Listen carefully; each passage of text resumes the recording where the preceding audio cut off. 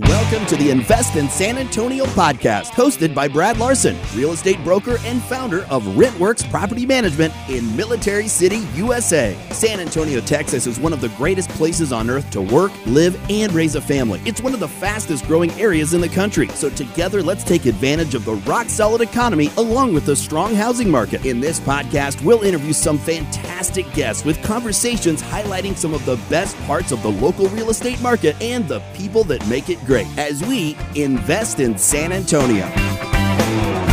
Welcome, everybody, to another edition of our Invest in San Antonio podcast. I'm your host, Brad Larson. I am the founder and owner of RentWorks, a property management company here in San Antonio, Texas. And today's guest, I have Miss Avery Duke. Now, I got to give you some full disclosure. Okay, I know Avery because I play golf with her husband. His name is Will. He's a good dude. He's the fanciest dresser I've ever met. And so he and I get to play golf now and again. And I got to meet Avery through Will, her husband. So I wanted to reach out to Avery because she is a mortgage broker here in the San Antonio region. So we're going to have a good discussion, good conversation about what's going on in the market of mortgages and just kind of the buyer's agency going on. She's seeing everything from an outside perspective. So Avery, how are you doing today? I'm excellent. Thank you. Brad, this is so cool of you to do this. I was so excited to get the invite and get to talk to you because I've watched your podcasts and seen your stuff, and you've been doing this for a long time too. So this is fun. This is fun. And I get to kind of rub it in Will's face too. I appreciate that. So let's go through some of your background because we want to give the audience some scale about who they're talking to, who they're listening to. So give us a little bit of what's going on with you. Yeah, I appreciate that. So I am a mortgage banker with Legacy Mutual Mortgage here in the San Antonio area. I'm actually my office is based out of Boerne, Texas. And just a side note, Brad's my neighbor. So that's kind of one of the ways we know each other. I've been doing this for really strong 6 years. My background, believe it or not, was I used to run retail stores and develop businesses and grow businesses on the retail scale for Fortune 500 companies. And just in my lifetime said, I'm kind of tired of working this much. I was working myself to the bone and not really loving it, wanting to raise a family. And so I got out of that and dove really deep into mortgage using my education, my background, my degree in finance, and wanted to help people on a different scale. And so just in the last 3 years, I've closed over 900 loans. So I've done a lot. It's a lot of education in just a short amount of time. In my whole 5 years, definitely more than 1,200 loans. But when I say dive deep, I mean, I meant it, closing, 50, 60 loans a month. So I've scaled back on that, and I've become a lot more intentional and a lot more selective on who I work with and the types of loans that we do. But it's given me a lot more time freedom and more happiness, of course, with more time with my family. Yeah, so some background from my perspective from Legacy Mutual. I know the founders. I know your team leaders. I met them way back when I first started in real estate 18 years ago, and I saw the company grow. And so it's actually one of the things when I was really selling a lot, and I would tell owners when I'm selling their home, we would get offers from companies with, Chase or some other broker out of God knows where. And I'd be like, oh, well, here's one from Legacy. This one, I know they're going to close because these folks have always been solid in that area. And it's actually a good reputation that they have. I mean, a great reputation you have in the San Antonio market. So I wanted to throw that in there because, it's not just a regular mortgage broker. I mean, there's 1,000 of them out there. But when you work with Legacy, because of their history and their reputation, it does kind of set you apart. And so I give you kudos for that. Now, that's a lot of volume that you've been closing. So I'm quite impressed with that because it takes a lot of juggling. You're juggling 10 different things at once, and there's so much going on. And it's not as easy as people think. And I always laugh when people get mad when a mortgage lender says, hey, we need your driver's license. And you're like, well, I already gave that to you 6 years ago or 6 months ago. And you're like, okay, just help us out. And I'm giving you $500,000. Take 3 minutes and send me your driver's license. I always laugh when people get super upset about that stuff because at the end of the day, you're doing them a very good service. Now, so tell us a little bit more about the business history. So you didn't start with legacy. You kind of grew through the trenches a little bit. Talk us through that.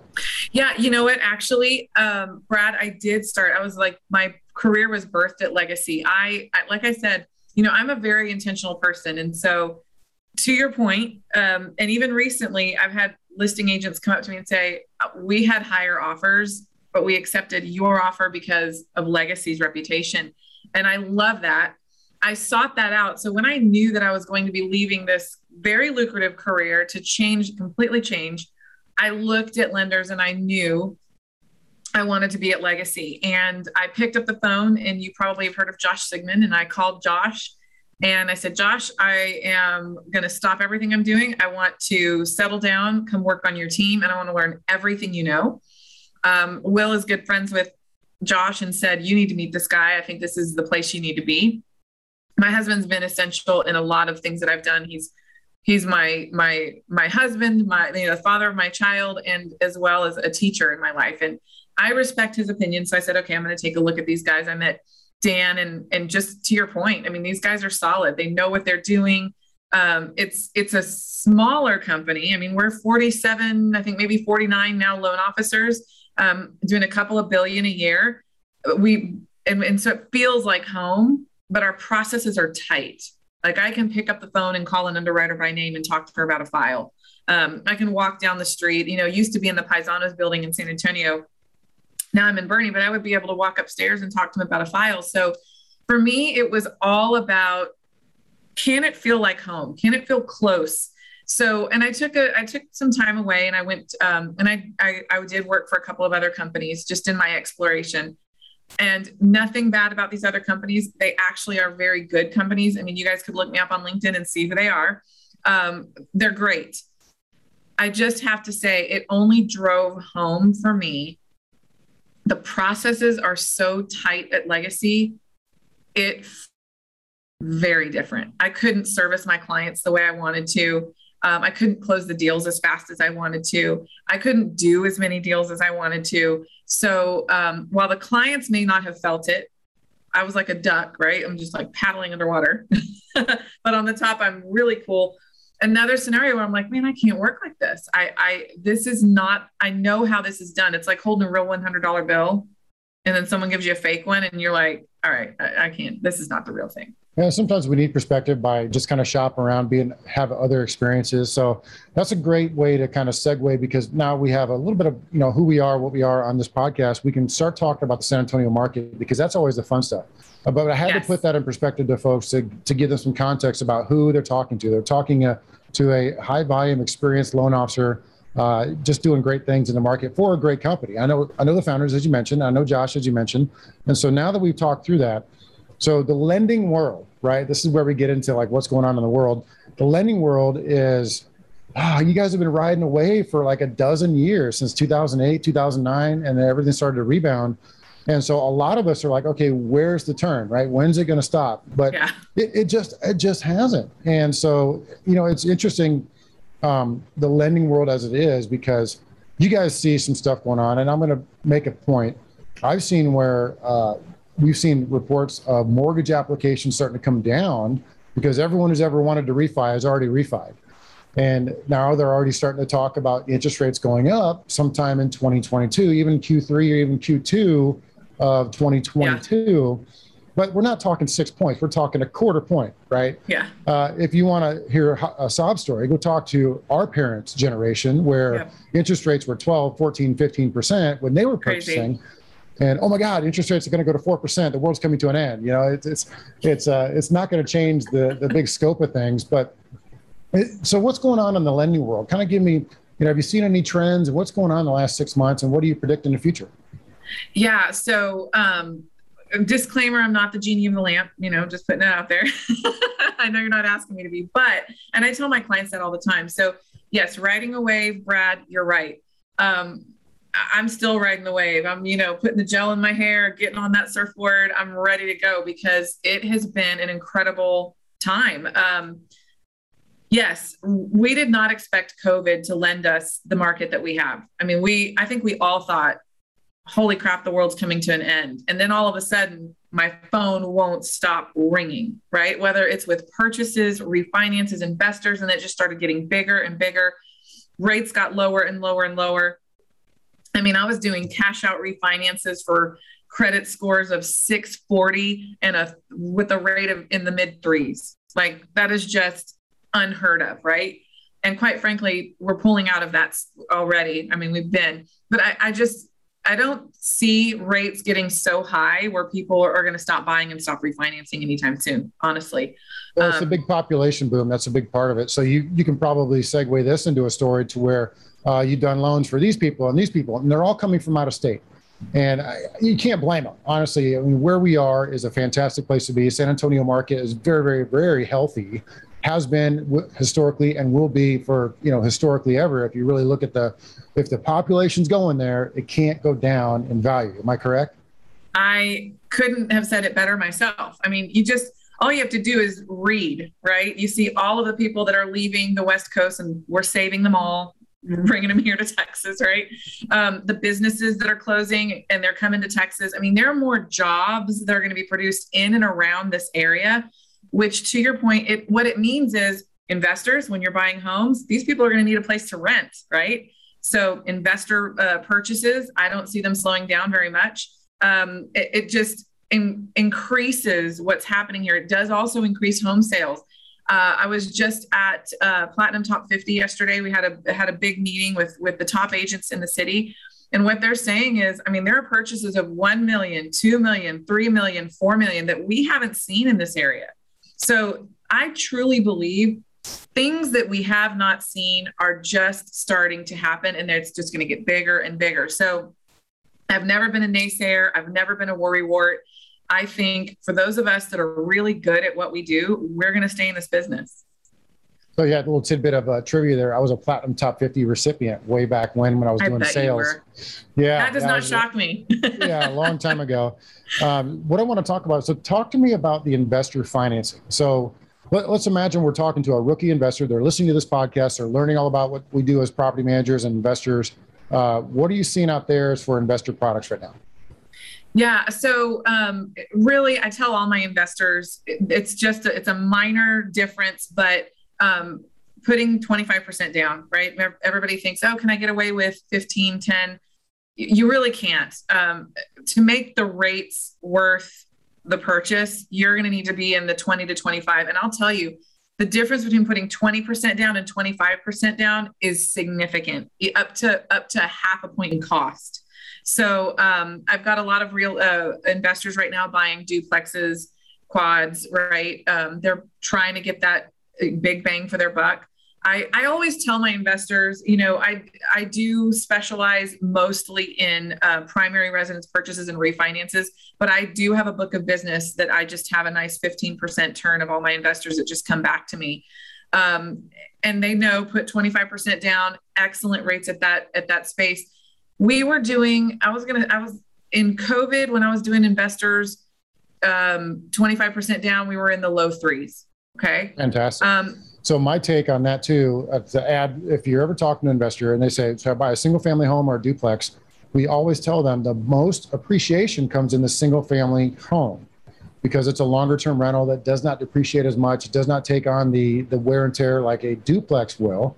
And it's typically more in a nicer neighborhood where it's a more residential type neighborhood. Yes. The duplexes can be a little industrial, right? Where they're like duplex. They become like almost a different form of an apartment complex.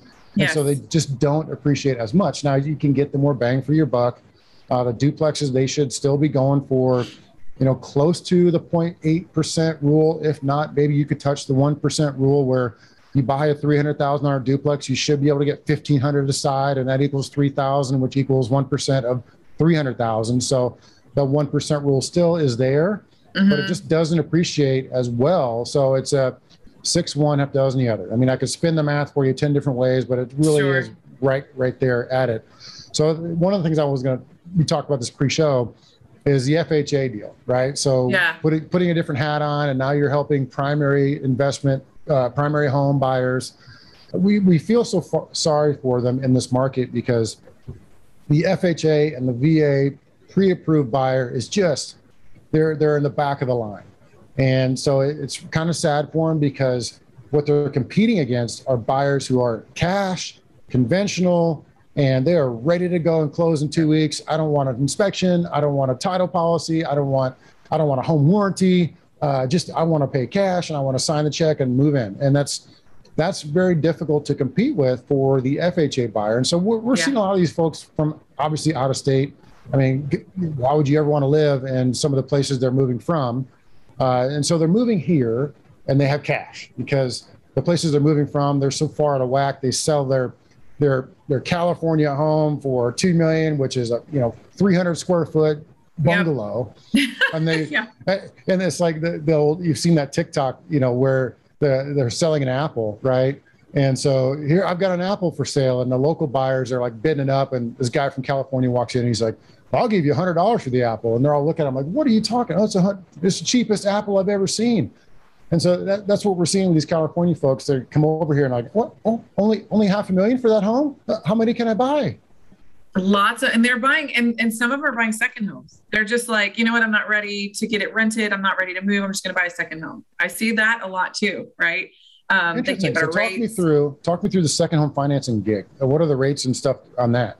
Yeah. So rates for a second home. And the reason why people like it is because you don't have to put as much down and you get better rates, right? Because a second home, so it's kind of a risk level. You've got your primary residence, your second home, you got your investment property. So as as the banks are assessing rates, it's risk level. When the poop hits the fan, what's the first property that's going to leave? Well, it's going to be your investment property. Then after that, it's your second home. And then of course, the last thing that's going to happen is you get rid of your primary. So people like the second home because, if they don't have a job in place in the state that they want to move to, we can qualify them with the income in the current state that they're in, right? They can handle all of all of the issues with getting a job. When am I going to move? They can handle that later. There's some background, obviously, investigation we have to do to provide proof that this is really and truly going to be used as a second home, because obviously we don't want to commit mortgage fraud. And so we're very careful with that. But it is a viable option if you check off the boxes and it looks good. It's a good way to save money and just to kind of take your time. Is this a method of house hacking, right? Because what they're doing is they're getting into the market and then they're treating that home as like a short-term rental. Maybe they can do that. I don't know if the lender allows it or frowns upon it, but I mean, if it's a second home, you can't live there all year. So they got to do something with it when it's vacant, right? Yeah, we're like, look, if they want to do an Airbnb on that property for the time, the off season, nothing wrong with that. But yes, we are going to look and say, okay, does this make sense? Do you have family in the area? Like what's going on here? And there've been a couple of times where the underwriters have had to say, look, I'm sorry, or we've had to look at it and say, this just doesn't check the boxes. It's too iffy because yes, it can be a hack. We're aware of that, but also I'm kind of a can do. How can we make this happen? Right. And it look right and it feel right. And no one's getting in trouble. We're doing it the right way. So give us a briefing on the situation with appraisals. We've seen them get backed up like crazy. These appraisers are getting fat and happy. They're taking on orders as many as they want, as slow as they want, and there's nothing we can do about it. So, you don't have to pull any punches because, appraisers, I don't have, my mom always said, if you can't speak nice about somebody, don't say anything at all. So I'm going to try to refrain from the appraisers world, especially when we start talking VA appraisers. Oh my God, don't get me started. But talk to me about the appraisal world as you're seeing it from the lender's perspective. So yeah, I'll talk about that. I'm also going to kind of go back to the VA FHA thing. So I have to admit, I really tried to understand the appraisers during this time because it was, and still in some ways continues to be, extremely frustrating with when they can get out there, how much they're charging, and still, showing up late or, at the 11th hour. And so I picked up the phone and I called a few appraisers, not for anything other than to just say, hey, I want to understand what's going on.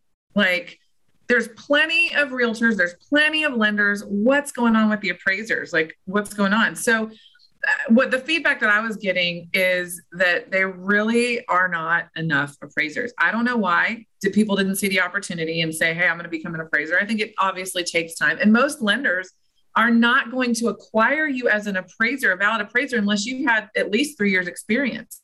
So you can't even get on the panel. So it's kind of like, well, we're stuck. And yes, we had to pay the price as lenders. We got beat up. It's our fault that the appraisal didn't come in. And very frustrating. And yes, to your point, Brad, it's like our hands are tied. You can't talk to them. You can't, entice them. Can you get this done a little faster, as much as you want to do that? So yeah, we're at their mercy of whatever they decide they're going to do and whenever they're going to do it. Yeah, and they love it, by the way. They hold all the power, and they think it's a good thing for them. So enjoy it while they can. Maybe we'll see I would hope some regulations will change upon that. Well, look, I also, sorry to interrupt, but on that note, I dug really deep and I started getting appraisal waivers. So yes, so I learned a trick. I'm not going to share my trick because I don't want people to take my trick, because it's my trick. But I learned a way to be able to, now it doesn't happen all the time. And with certain properties, it's absolutely not going to happen. But I was able to get appraisal waivers for a lot of properties, whether they were at purchases and refinances. So it really saved me going, you know what, I can close this deal faster. I don't need an appraisal. Wow, that's a darn good idea, honestly, because, look, if you're putting a certain percentage down and the underwriters can say, all right, look at the tax records. Okay, I can look at some comparables from the multiple listing service myself.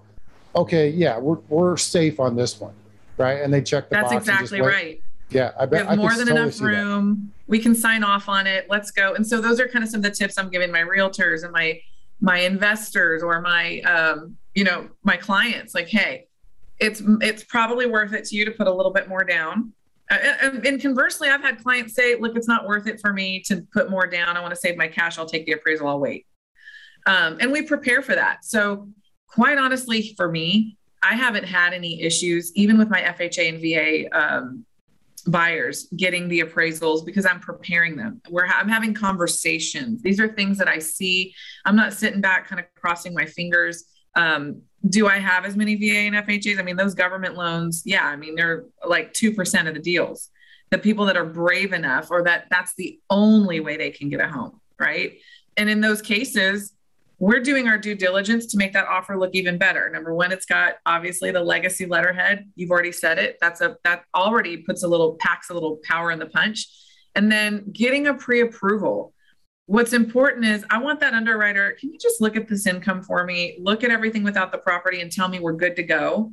And then we can present a pre-approval, and that offer it's like a cash offer, and it's going to be looked at different. We can close faster. So when the listing agent sees that, all of those things on top of another, I haven't had many issues with those types of offers getting accepted, to be quite honest. Yeah, well, we see some of the opportunities at RentWorks to expand is we want our investors to buy more rental properties. And we have a program to where if they become owners of 4 or more properties, we call them a multiple property owner. And sometimes folks come with us with 1 or 2, and they have the investment hat on, and they're like, we want to buy 4, 5, 6. And so we incentivize them with our better pricing to buy more properties. And we have pocket listing programs where if somebody wants to sell out of our inventory, we introduce them to one of our investors who wants to buy more.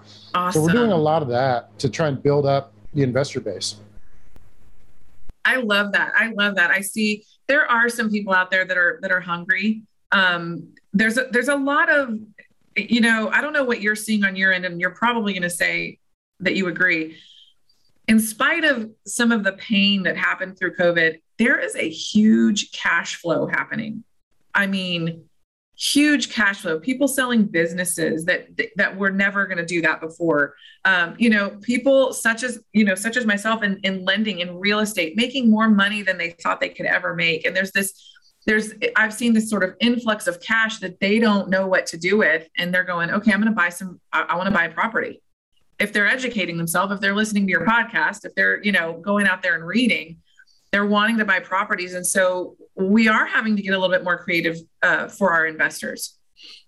Yeah, because that's one of the big challenges. I mean, they have the 20% or the 30%, whatever you might need, but then you have to have somebody find them the home. And so that's where we come in as a solution. We have good sellers agents, good buyers agents. So we can take an investor, get them partnered up with a lender, and we can start out and go and find them however many investment properties they want. Or we have the off-market properties, such as our pocket listings, to where if they're ready to go, we have pocket listings that pop up all the time, reduced commissions, There's no make ready. There's no churn. I mean, it's just a super situation for investors to get into. Can I ask you a question about that? Sure. I'm really curious. I also kind of want to learn here. What do you think of Perch and Open Door? And, of course, we've seen Zillow kind of get out of that business. What does someone in your position think about that? What direction do you think that's going? And how does that affect what you're trying to do in your business? Oh, that's a great question. I'm like rubbing my hands together. Are you ready? I'm just like, where do I start? There's so many things going on. I would like them to go away, but that's me. But No, and you touched on it because we had it kind of on our list to talk about. But the iBuyer situation with Zillow and Open Door and all these others, the biggest thing that we've seen and you've seen is Zillow shutting that down, and Zillow reporting huge losses this last quarter because of them overbuying.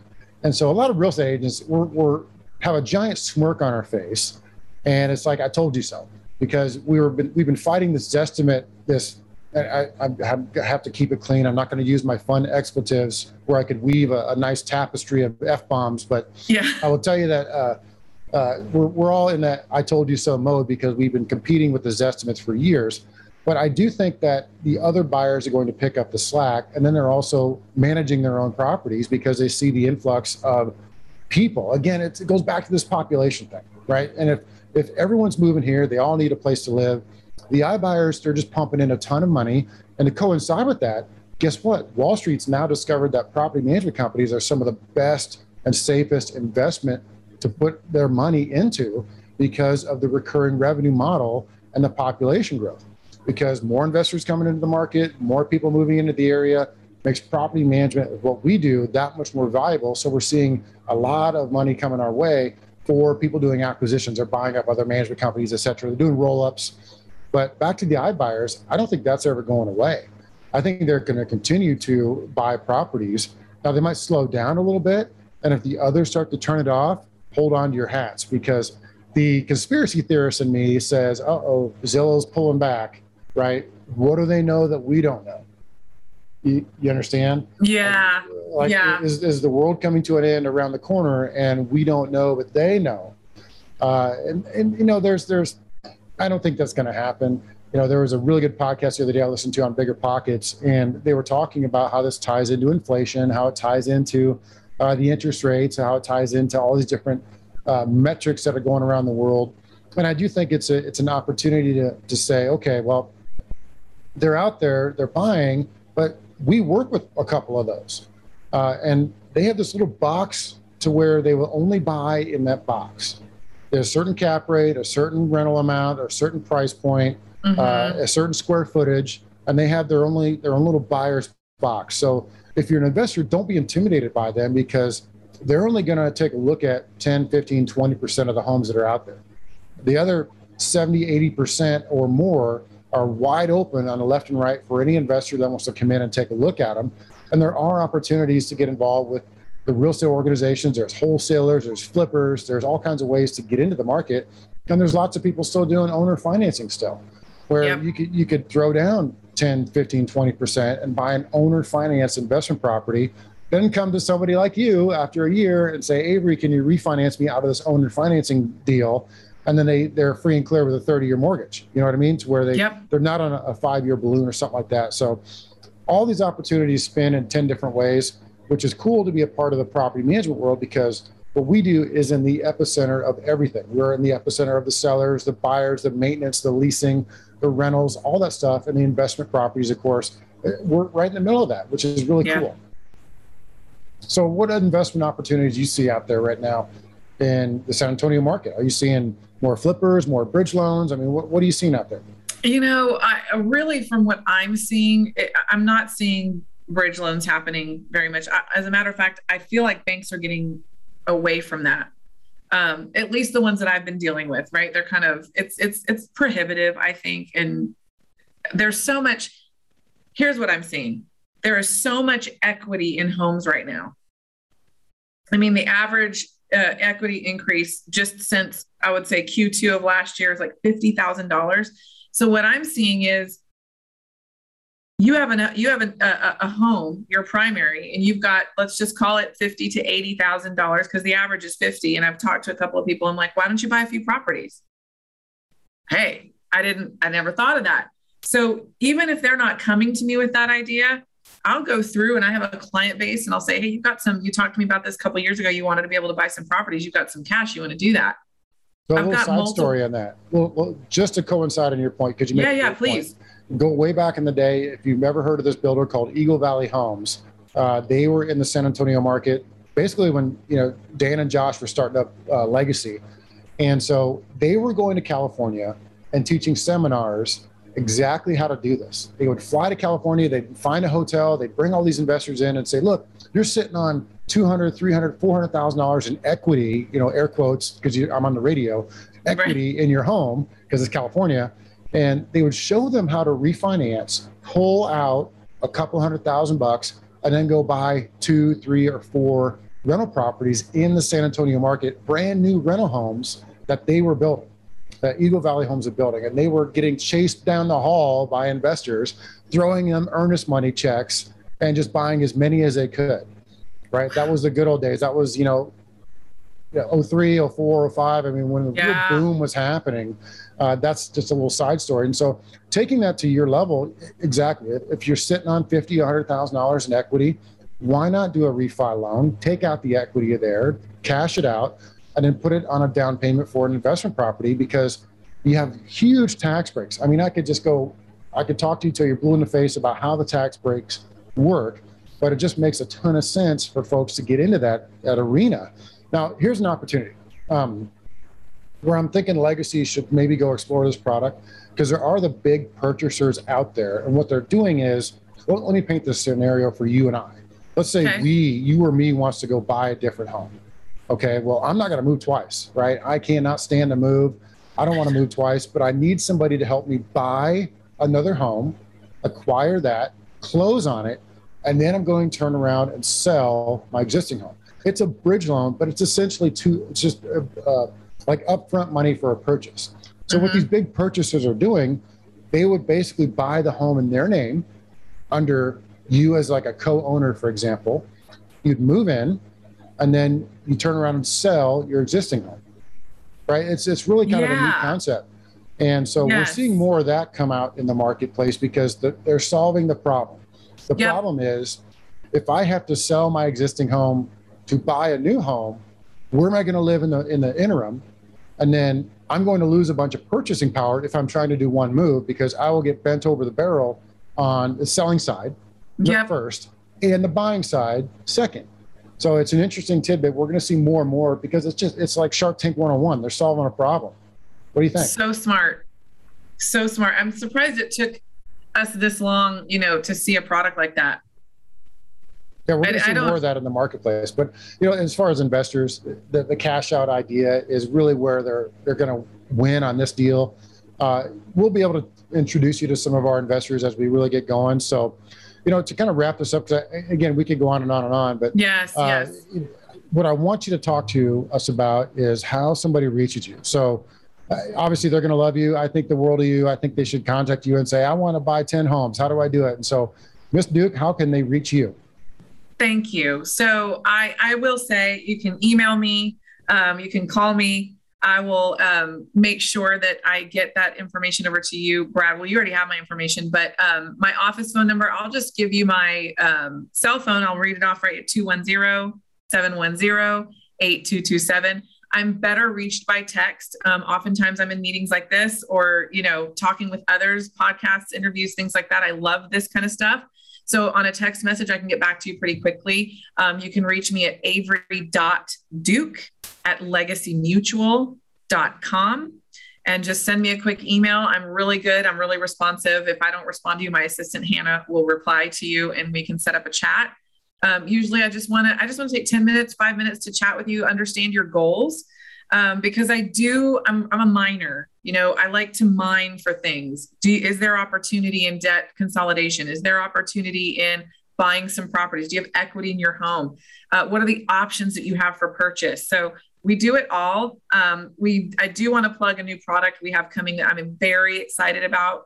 It's our one-time close. a lot of people are looking to do that with, especially with construction when they're when they're buying their land, they've got to close. Then when they're doing their construction, they've got to close. And then finally, when they're closing out all of that, the construction they're closing. So it's like anywhere from a 2 to 3 time close that we can consolidate into a one-time close. So that's exciting. People are looking for that. Because I got to interject, because on that product, I'm doing the same thing. I'm building a commercial building for RentWorks now, and we're going to do a one-time close. By doing a one-time close, we saved, I think, almost $8,000 in title policy. That's where the real expense is. The origination fees are fine, whatever, but the title policy is what kicks you in the butt. And you can't get around it in the state of Texas because it's mandated and regimented, and it's required. Yep. Title is the biggest fee in a transaction. It's huge. So it is something I've been waiting years and years to get a hold of. Dan was amazing. He went and did the investigation and said, I'm hearing you. We'll make it a product. We'll get it done. So January of 2022, we'll be able to do that. But I just want to say thank you, Brad. You have, my husband thinks highly of you, and he does think your golf game needs to get a little bit better. I don't know. That's between you guys. He's right. You guys like to razz each other. I love it. But this has been an incredible opportunity, and I hope to come back. Thanks, Avery, for coming on. We'll stay in touch. All right.